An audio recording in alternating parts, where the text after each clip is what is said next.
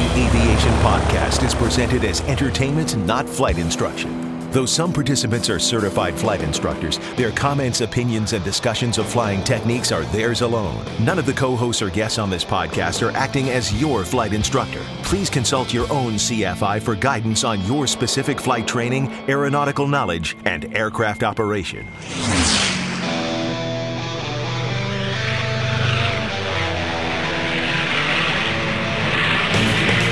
This is the Stuck Mike Avcast, an aviation podcast about learning to fly, living to fly, and loving to fly. Episode 146, Surviving a Plane Crash and Inspiring Aviators to Fly.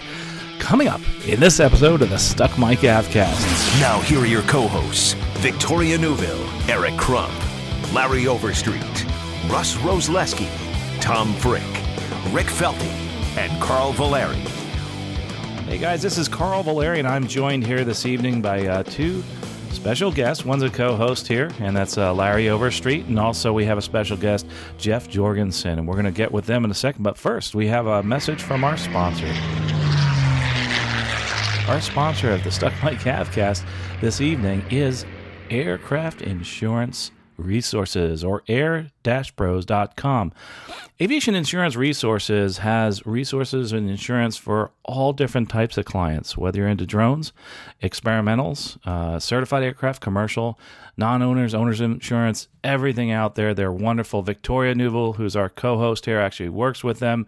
Check them out. They're a wonderful sponsor. They've been doing some great research, and they're aviators. They're pilots themselves. Aviation Insurance Resources, air-pros.com. Go out and check out that website. Now entering cruise flight. Well, on to our guest here. Jeff Jorgensen is actually an extraordinary pilot, inspirational individual, and has had some very interesting situations happen in his flying career.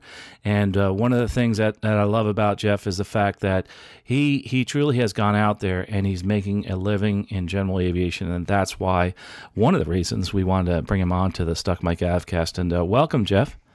Thank you. It's interesting when Larry, he brought me into this website of yours, and it's actually a blog, and he talks about surviving a plane crash. And normally, the last thing you want to see when you bring up an aviation website is a broken up aircraft.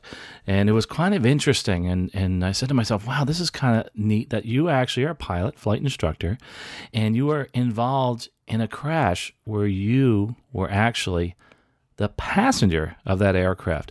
And this is kind of interesting because I think people are thinking, gosh, you're the flight instructor, but you are actually part of that. Tell us a little bit about that instance. Yeah, so the short version is I was on another flight mission. I had a photographer that I was flying with in another aircraft. We landed for a break for lunchtime, and there's this really nice, red, beautiful Xenon gyrocopter sitting there on the field. And I've been trying to get a ride with this guy because I just think they're really cool. They just look neat.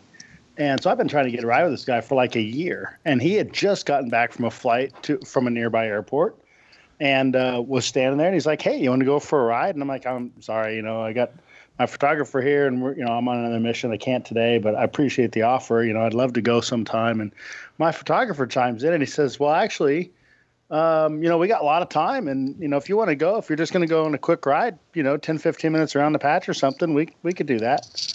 And so we did a walk around and jumped in, did a briefing, and took off and went. So that flight, though, it was actually really interesting. I mean, it's really cool to go into a gyrocopter, which I've never done. But there's one of the things that I think happened during this, and I remember reading about it, that kind of gets your heart beating, doesn't it? Yeah, you could say that. So it takes 90 seconds for the way the gyrocopter runs. It's got a pusher motor, and then it's got a rotor on the top, sort of like a helicopter. And so we taxi out with the pusher motor, and then it takes 90 seconds. We get on line up on the runway. It takes 90 seconds to spin up. And so we're sitting there spinning up, and I'm taking video with my iPhone. I'm like, this is really cool. And I'm totally just a passenger. And this guy knows I'm a passenger. And he knew I was a flight instructor, but he also knew that I'd never been in a gyro before, and that was the whole purpose of the ride.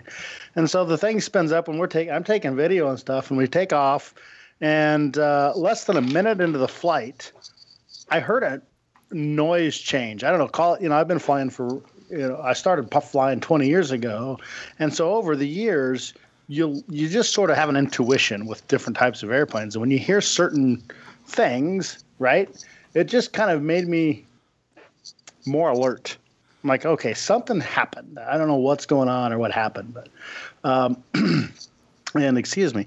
So I look over. So I put the phone down. I stopped recording. That was the biggest thing I regret about the whole incident was that I stopped recording. But and I started, sort of focusing on the panel, right? Because I hadn't been paying attention to anything. I had no idea what was going on. So I'm looking at things, and the pilot is really focused, and he's he's busy, more so than I would have expected for someone to be on a routine. I mean, it was a beautiful, clear in a million day. There was a light crosswind of maybe 5 knots, and so it was a perfect day to go for a ride in just about anything. And he was more busy than I would expect. I'm like, what's going on? And he says, well, we're losing power. I thought, well, that's not optimal. No. So, yeah, go ahead. I was going to say, when you were, I noticed you said you were scanning instruments and looking around. Did you notice anything different other than noises? I mean, could you figure out what was happening there? Because this is a whole new. Here you are, a pilot, and you're in something new, and it's kind of weird, isn't it, not being able to control a situation? Oh, yeah, it was. It was. I have a new rule now. I don't ride as a passenger in anything that I can't fly myself. Which is going to be problematic at some point, but. No more airlines for you. Oh no, I've seen the movie Airplane. I'm convinced I can. Oh, okay. Have the fish. But I looked at the panel, and I don't know a thing, right? I don't know the RPMs we're supposed to be at in this thing. I don't know what the V speeds are. I don't know anything. So I know what our altitude is. We're at about 500 feet. And so, other than that, I didn't have a clue. I had no idea what to look for, what to do, and the controls aren't like an aircraft either. So I can't even grab the controls and try to help. Right? I mean, I'm literally like, I got my phone in one hand and I'm holding on to my leg with the other and going, well, I'm looking for something to hold on to. How do I brace myself? It was really eerie. To be in something I really had no idea where to even go to start. Jeff, in this aircraft, what is the seating configuration? Is this side by side or tandem? Side by side. Yep. Okay. So you could see everything he could see. Oh yeah, I sitting right next to him. I mean, we could see everything. It's a 2-passenger configuration, and it's got a twin boom tail for your listeners, and then it's got a pusher motor and a rotor on top. But it's got a glass sort of floor, so you can kind of see down through the floor. You can see out the side windows, and then it's got kind of a glass roof, too, so you can see the rotors and up through the roof. The visibility in this thing was absolutely – there's no wings or phenomenal obstructions. You can see everything everywhere. It was amazing. Right? I mean, from that perspective, I can totally understand the appeal of these things. You could really see in every direction everywhere, except directly behind you, but – So now you're truly are a passenger then, and it's bad for a flight instructor to be a passenger in an aircraft because we have a tough time, just letting go and giving control to someone else. That's for sure. I don't like being a passenger in an airliner. Now from that point on though, then you didn't actually land on an airport, did you? I think maybe it might have still been airport property. I'm not sure, but it certainly wasn't the runway. But yeah, we got up to about 500 feet, and he discloses that we're losing power. And I look out in front of us, and there's trees and a deep ravine, and then there's a road, and then there's some power lines, and a ditch, and then there's a field off to our right. And I'm like, well, we don't want to go in that ravine. And I point out the power lines. I'm like, at this point, the flight instructor mode kicked in totally, and I'm looking for a safe place to land. I'm trying to give him guidance the best I can. And I'm like, we got to watch out for these power lines down here. We could hit the road or the field over here. He goes, I'm trying to make the field, but we've lost power. And so he doesn't have any control. And, at 500 feet, it takes, forward airspeed to get the rotors to come up to get that control to be able to turn and everything else. So we're coming down. As he starts to turn to try to make the field or try to avoid that ravine, I think he's going to try through the road or the field. And it increased our descent as he starts to turn. And so I knew this was going. I'm like, well, there's power lines there. He's like, yeah, I see them. He's like, I'm doing everything I can. And he was too. He was, I could tell that he had he's a retired engineer. He'd gotten his pilot's license only a year before, but he'd flown the thing all the time. So I think he was a highly competent pilot, especially for a low time pilot. And, he had just gotten back from another flight with another guy. So, and we came down. And so I at that point, I knew it was imminent. We were going to hit the power lines. And so I sort of I'm looking for something to hold on to brace myself. But at that point, they say your life flashes before your eyes. And I'm thinking, I've got to get back, part of my job, my daughter's in school. And so my responsibility is to pick up the daughter at 3 from school. So, if I can go fly and I can do things during the day, but at 3 o'clock is the time I got to get back to pick her up from school, or I got to let my wife know. Right. So at this point, it looks like there's a strong possibility that A, I'm not going to pick up my daughter from school, and B, I may not be able to let my wife know that I'm not going to pick up my daughter from school, right? I mean, it wasn't like I had time I got my phone in my hand, but it wasn't like I had time to text her, mostly because I had a death grip on the phone, and it's hard to move your thumb when you're, so that was my biggest dilemma all the way down is crap. Yeah, it's like, what do I do now? What if I don't pick up my daughter and I don't let my wife know? Right. And then, so here, and it's kind of interesting the things you do think about right beforehand. But now you're at that point where, you're pretty committed to this landing, and to say the least, and you actually are looking at these power lines. So did you actually hit the power lines? Oh, yes, we did. We came right down through the power lines. And I was concerned that we were going to flip over upside down because, with that glass roof and the rotors up there and everything, I didn't think landing upside down in a gyroplane was going to be optimal. Right. And so I'm like, well, okay. And then, but we came down through them. I didn't even feel the power lines. Like I was braced for it or trying to, and never even felt it. We came down through them hard enough that we just snapped them and just kept on going.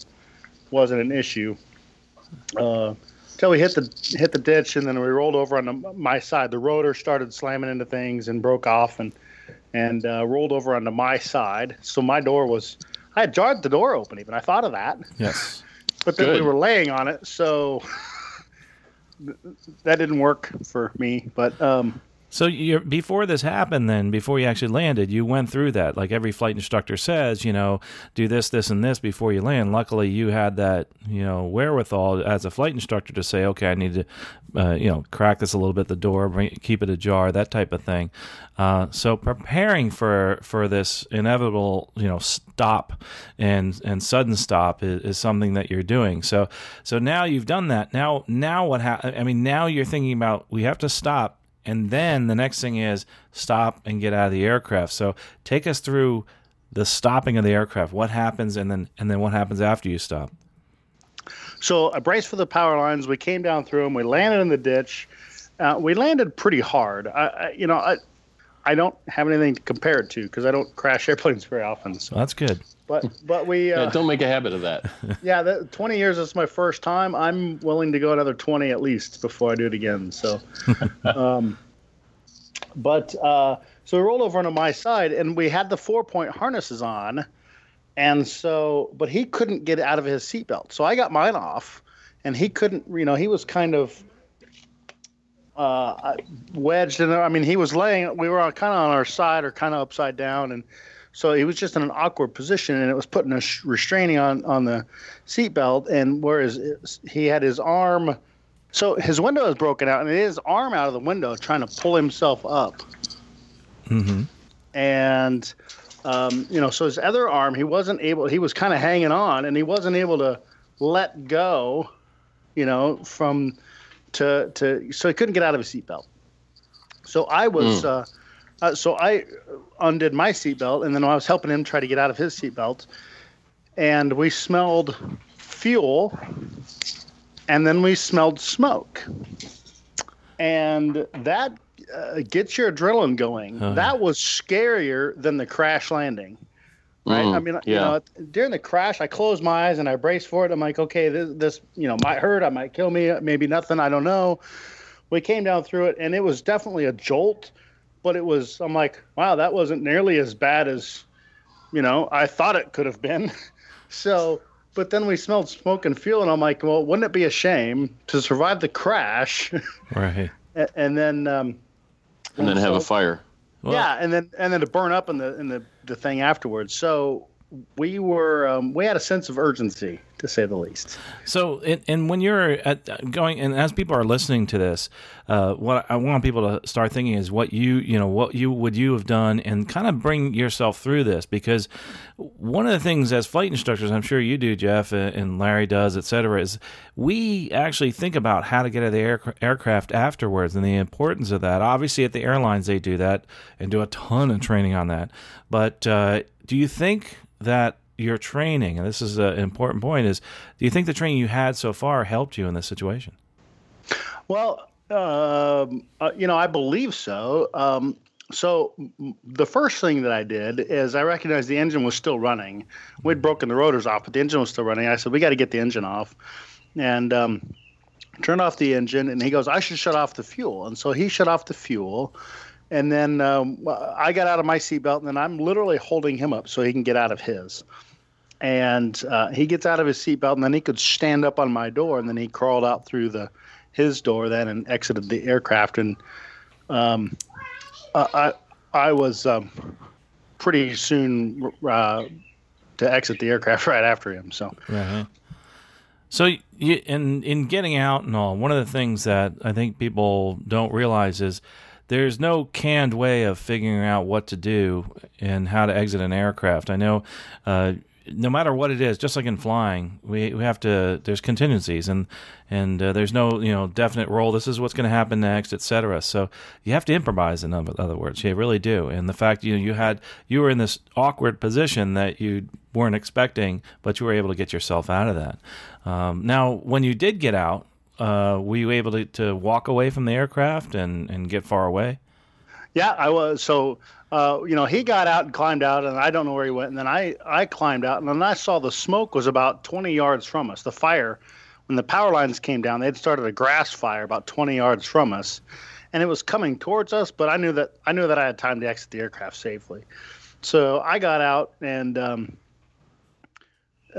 jumped down, down the ditch, climbed up onto the road, and by that point, my photographer and the airport manager actually saw us going down, and they got in the airport car, and they almost beat us to the crash site. They came over to the top of the hill. They were moving, and they asked if we were okay, and I said, yeah, sure, I'm fine.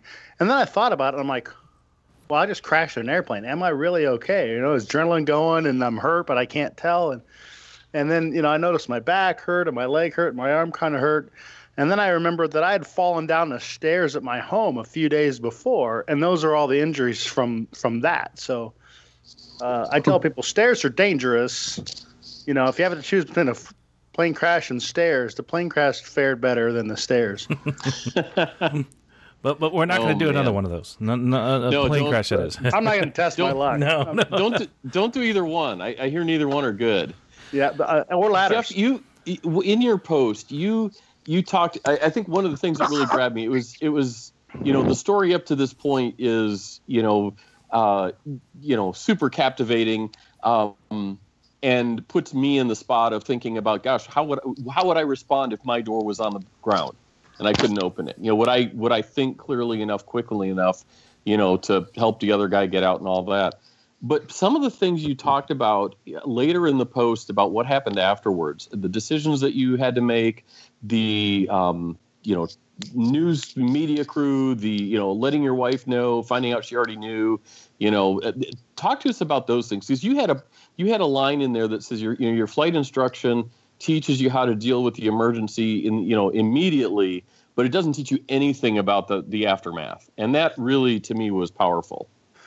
Yeah, absolutely. So, as a flight instructor, we teach our students this stuff all the time. So, with the airlines, you train for it all the time.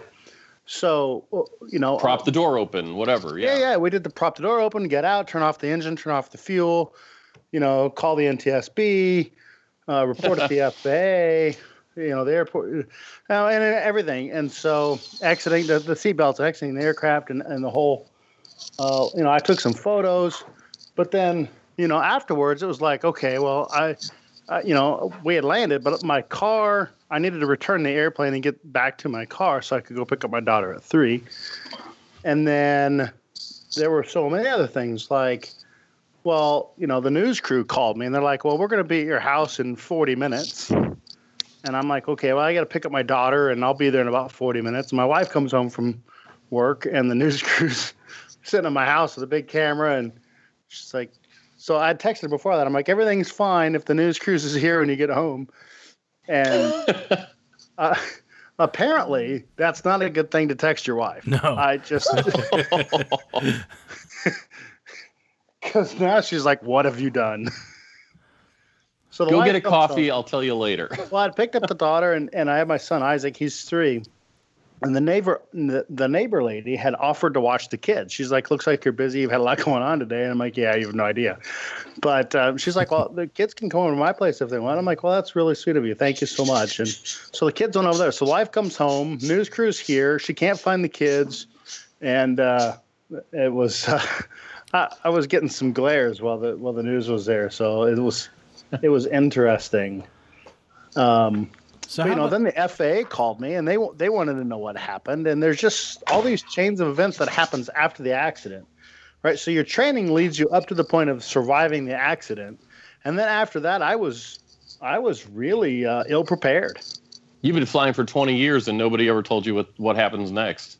Well, I've never crashed an airplane before. So, nobody's ever told me either. So. And I could even, I've told my students, all the safety things and stuff, but even recite the regulations for how long you have to report an incident versus an accident and everything else. But all the other stuff that goes after it was a shock to me. That was the biggest surprise. So and what's interesting is that we sometimes don't realize how to work with the media, work in the situation at hand. Obviously, at the airlines, airline I work for, we have a procedure and there's protocol as to what to do. I mean, everybody watched the movie, or a lot of people watch the movie Sully, and you have union reps show up, you have everybody else. You, on the other hand, you're kind of on your own, and it'd be nice if you really had a toolkit to say, okay, this is what I need to say to the media, this is what I need to say to a post-crash or post-incident type of a checklist, which would be really cool. I'm listening to this saying, my gosh, it's too bad you didn't have that all playing out in your head, but who does? I mean, who thinks about that kind of stuff? Yeah, my PR firm, I'm firing them. Well, right, I don't have to. But that's HR. I tried to call HR, but like I said, I texted HR and I told her. But she was glaring at you. She was glaring at you. She was glaring because she needed a more resolute answer than that, and. So yeah, I don't have those resources as just a freelance flight instructor, and most flight instructors don't. I mean, even an FBO typically doesn't have those types of resources. So yeah, Jeff, you've this is still fresh, right? This has only been a couple of weeks ago. Yeah, 2 weeks as we're recording this. Have you had a chance to think about, is it going to impact how you instruct? Or maybe topics that you cover that you hadn't covered in the past, or, give us a little feedback on how it will impact you, Jeff as a CFI. Honestly, it gave me a lot of confidence in how I was instructing as far as emergency procedures and, checklists and having a mental checklist and, survivability, finding the best place to land, all the things that I normally teach anyway, they all worked. Everything, worked as advertised. but it's the conversation of what happens after you hit the ground. That's where I think I need to spend a lot more time with students, right? First of all, have a contingency plan. If I had been killed or, injured, right? My wife didn't know where I was because I wasn't flying. I didn't file a flight plan because it was a clear and million day. There was light winds. We were flying just in the local area around some local airports. You know what I mean? So I didn't have any contingency backup plan for when I went down. And it was, I had this false sense of security that I was doing, quote unquote, I'm using air quotes. You can't see that over Skype, but you can't see the air quotes on a podcast for whatever reason. And the false sense of security that I didn't have any contingency plan, right? My wife didn't know where I was. My photographer happens to know my wife, or his wife and my wife know each other. So I had that link that could have probably helped fill in the blanks and put everything together. But I certainly wasn't solid enough for me to rely on that. And right. It was less than 2 minutes from the time that we taxied onto the runway to the time that we were in the ditch. You bring up a great point there as far as, contacting people and et cetera. I know one of the things, like when I went through my survival training, the little bit that we had, one of the most important tools is a way to communicate and have people find you. And I know there's all these neat devices they have. So anyway, I just thought I'd interject that because, maybe now is one of the important parts of your instructing going forward. I know mine is, and especially after reading this, is telling people what they can do, what resources there are for people to find you, like any kind of a satellite type device that will tell you where you are, and like a Mayday or something like that. So that's kind of interesting. But anyway, go ahead and continue, Jeff. I think this is really fascinating what happens here. Well, yeah. So so you've got the ELT. So the things in the crash that happened, you got the ELT. We had witnesses that saw it. And so, if you're going to crash an airplane, we did it correctly. I mean, maybe all the things worked out to, in that everybody survived, right? Yeah. And that everybody survived. But, we were near the airport and, we weren't in some remote location. There was a lot of things that really went well in our favor, right? So, But the chain of communication, but like personal communication with my wife or, your kids or your family, your parents or family members or whoever, right? Have someone that knows when you're flying and when you're expected to be back. File a flight plan with the FAA. Yeah, you can file that. Yeah, you won't. But, they're probably, they will find you or, find the airplane or whatever, but they're not going to call your wife either. Or your parents or your friends or whatever, you know what I mean? So you need to have that sort of secondary chain of communication to let people know when something happens, to help take care of, whatever, there's a myriad of things that people, we all have busy lives these days, right? So people have responsibilities when they come home that you need to take care of things. Like, my family, I have 27 pets. So... Wow.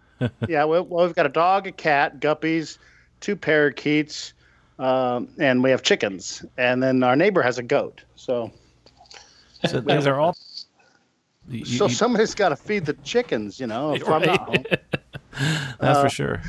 And, so it really made me think about all the things that wouldn't have happened. I had other meetings planned, and I'm trying to publish this book. So I had a phone call with the publisher later that day, and he called and he says, "Hey, he goes, how was your day?" And I didn't even know how to answer that because I'm like, well, I just crashed an airplane. Doesn't sound, it's not appealing. It doesn't sound like the correct way to answer that question, right? I mean, we have these predispositions about how you would expect somebody to answer that. Well, especially to a publisher when you're writing a book about how to get your pilot's license and other things. Right. We should talk about well, that. Speaking of that, and you know, just this whole scenario before we move on, I think is a great learning experience for those listening, and I'd love to hear feedback, you know, about you know what you might do and what you might do differently as a listener, as far as you know, preparing yourself not just for the crash and the emergency situation like we do in training, but what we do after that. I mean, obviously, when you work for a big company like a big airline, they go through that quite a bit, but we don't do much of that. And I think this is great that we put a light on this. And Jeff, I really appreciate your sharing that.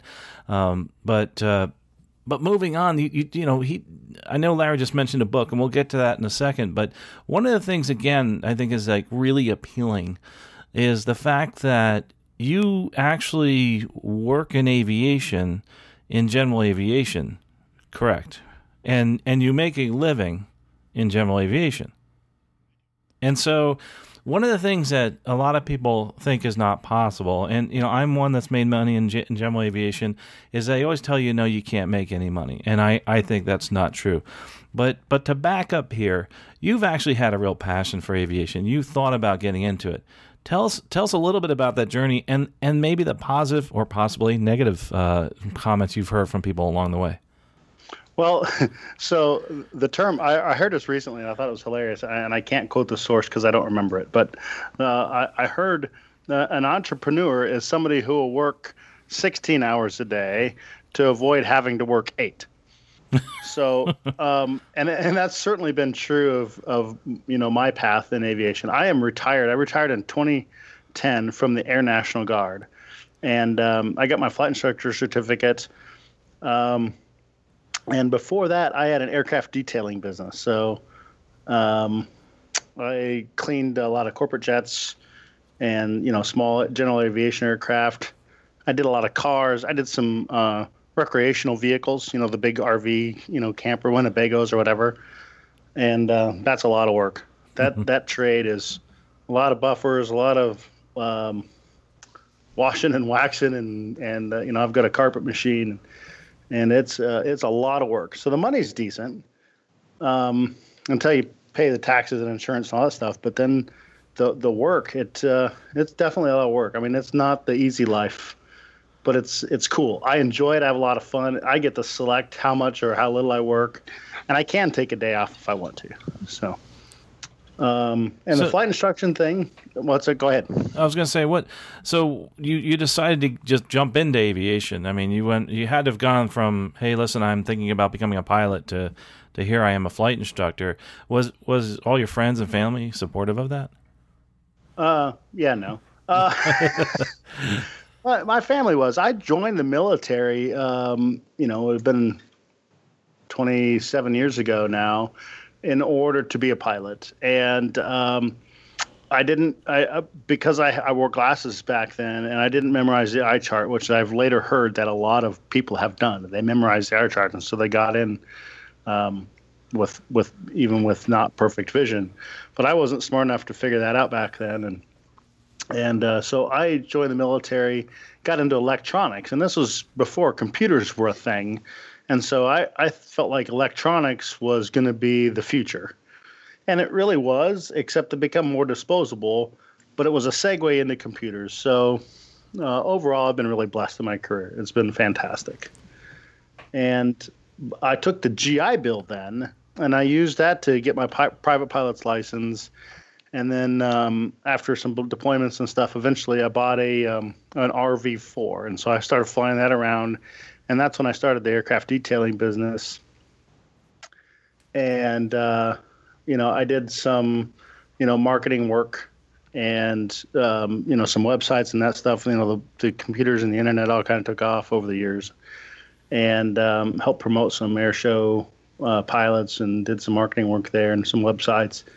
And then I ended up getting picked up by Tannis Aircraft and was the marketing manager for Tannis Aircraft for a few years. Interesting. So you actually had this love of aviation. You were in the aviation business in general in many different aspects, but actually you went from that to you're actually flying full time, right, as a flight instructor?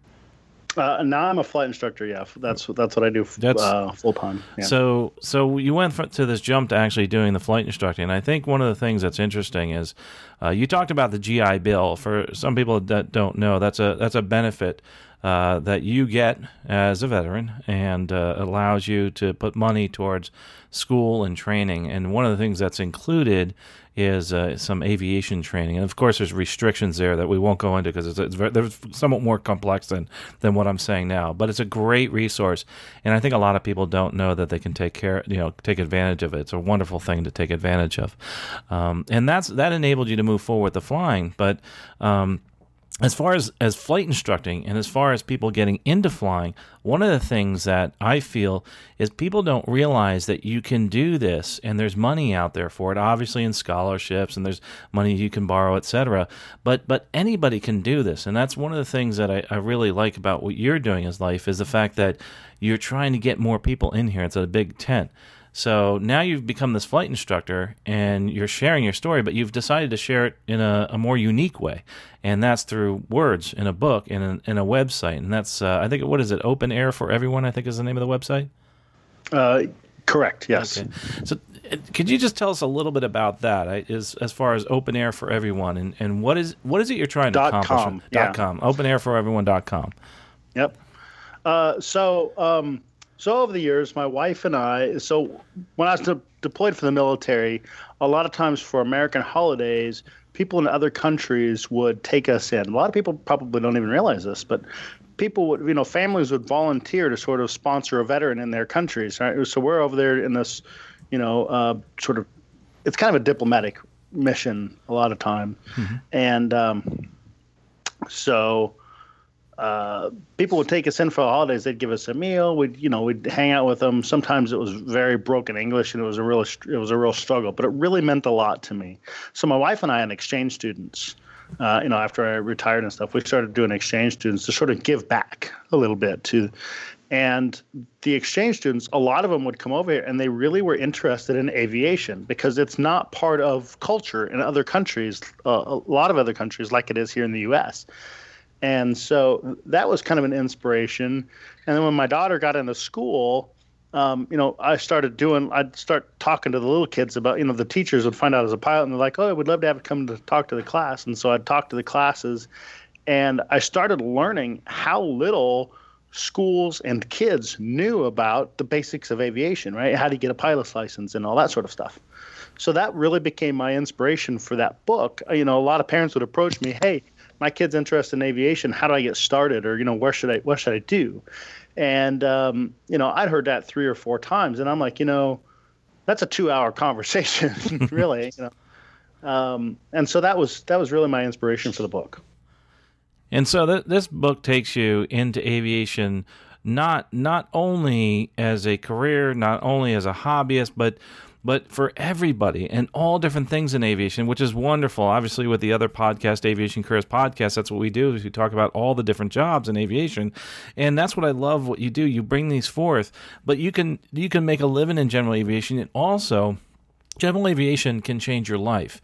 And if you don't get into general aviation to make a living, or aviation in general, it still is a wonderful thing, and it's something that can bring much value to everybody's life, because of the different things that you learn and the different things that come out of aviation in general. And I think that's an important point you've made just through the little bit that I was able to read. I think that strung a chord is aviation is for everybody, and everybody can be in aviation and also benefit from it. You're exactly right. Aviation touches virtually everyone's life in one way or another, and most people are completely complacent about that, right? I mean, we just sort of take it for granted, but yet, the local airport doesn't, interact. 9/11, and there's so many other factors, and I could go into a lot of that, but I know we're running out of time. But there's so many factors in communities that have isolated airports from the community, and so now they're almost 2 separate entities, right? And the left hand doesn't know what the right hand is doing. And so I would like to drive STEM education through the schools. I would also like to drive that relationship that used to exist between FBOs and the communities, where they had, fundraisers, and they had community events at the airport, and, air shows and fly-ins. And there's so much politics and legal stuff and things revolving around all of this stuff. But and the airports aren't family friendly like they used to be. And so I would like to at least recapture a part of that if I can. And so, it's interesting, Jeff. I'd love to hear your, input, and also Larry's on this one. It seems to me almost, and I know I'm going to get some feedback on this. It seems that not the general aviation airports, but the commercial airports seem to be friendlier sometimes. You can go in, you can watch airplanes. They have special places to go see the airplanes. You can even stand outside. But I think it's funny how that's come full circle, because it used to always be, hey, there's a little airport. You just kind of, go in the fence and get a ride from somebody. But that is why I like this. I like the fact that we're trying to get back to that, and I think that's what you're promoting. Yeah, that's a great observation. Thanks for bringing that up. It's that's exactly right. And 9/11 was a big driver for that. A lot of it is that general population, less than 0.2%. Now think about that. 0.2% of our population are pilots. That's not many. So wow. So there's a little over 600,000 pilots, active pilots in the United States. So that 0.2% of the population are running the FBOs, and so there's 19,500 or better airports, and so there's so few people with aviation knowledge that are they're calling all the shots, and they get busy with their families and their careers, and they're making money, and they don't have time to go out, reach out in the community and do all this other stuff. Reach out to the schools and plan another event or a charity and stuff. And so a lot of it isn't intentional, but it's sort of just by the nature of the way it's gone. So that's why I have a real deep passion for getting more people involved in aviation, because so many cool things can happen if even we got up to 1% of the population. And one of the things that's interesting, too, is our population has grown, but our pilot population hasn't really, has it? No, since the 70s, we had over 800,000 pilots in the 70s, and there's little over 600,000 pilots now. But how much has our population grown since then? Yeah. So it's been decreasing. And a lot of it is perceptions. How much it costs to learn to fly, how hard is the training, and so that's really another one of the objectives in this book is to dispel some of those myths and perceptions that people have. Well, gosh, I'm with you, man. I tell you, it's awesome what you're doing, and just even through the scholarships, you talk about that in the book, and we've talked a little bit about that. And one of the things that I think people don't realize is scholarships. There's out there for everybody, not just people going into school, but people to get extra ratings, etc. And it's a wonderful thing that we are doing here. STEM, science, technology, engineering, and math. This is a great thing to put into your career. It's a great thing to have you on your resume, some type of aviation background. There's all different kinds of ways to fly. One of the people that I know Larry's been talking to lately, Jamie Beckett over the You Can Fly initiative over at AOPA, they've been promoting different clubs and different ways to get into aviation a lot less expensively. Me, personally, I've become partners in an airplane. So there's all these ways to do it. It's out there. And that's what's cool about this book is that you're actually promoting that and teaching people how it can happen. And you can actually do it. And they definitely can. So it's open air. Tell us when this book is actually going to be out by the time we publish this podcast. Where can the people find the book if they're listening to it right now? So it's going to be on Amazon. Okay. And both in print and on Kindle, and or you can go to the website if it's available, openairforeveryone.com. Other places as it becomes available, we'll mention that on Barnes and Noble and stuff. We'll mention that on the website when it happens. So right, awesome. Well, I can't wait to read the rest of it, and it's really inspirational. It's also something that I think everybody should look at. It's something that is easy to read, and it's relatable, and it really does take democracy to the sky. So I think that's really important here. It's for everybody. Aviation is for everybody.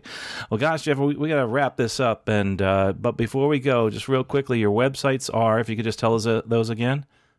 My website for my book is openairforeveryone.com, and my website for flight instruction is skywebaviation.com. And we'll have all that in the show notes. And we'll put all links to that and links to the book. So make sure you check it out. It's really easy. You can download it on your Kindle, I'm assuming now. And by the time this comes out.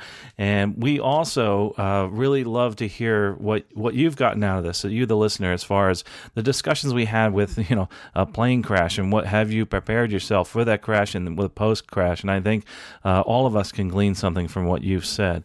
Again, that's really one of I loved your website, openairforeveryone.com. Inspirational, and don't forget to check out the blog and your website. Your articles are terrific. Also, you're on Facebook too. Also, don't forget to visit our sponsor, airpros.com, air-pros.com. Aviation insurance resources. Pilots protecting pilots. There are people that are actually involved in aviation.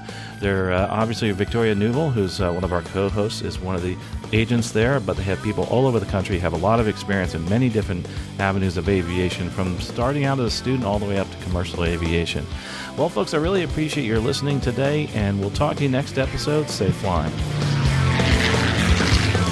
You've been listening to the Stuck Mic Avcast. Members of the Stuck Mic Avcast may receive compensation for products or services mentioned during the podcast. Compensation may be received in the form of, but not limited to, referral commissions, free products, or service trials. Our opinions and views are never influenced by any compensation, and you should always perform your own due diligence before purchasing any products or services mentioned during the show. The Stuck Mic Avcast is an aviation podcast and a Valeri Aviation Corporation production.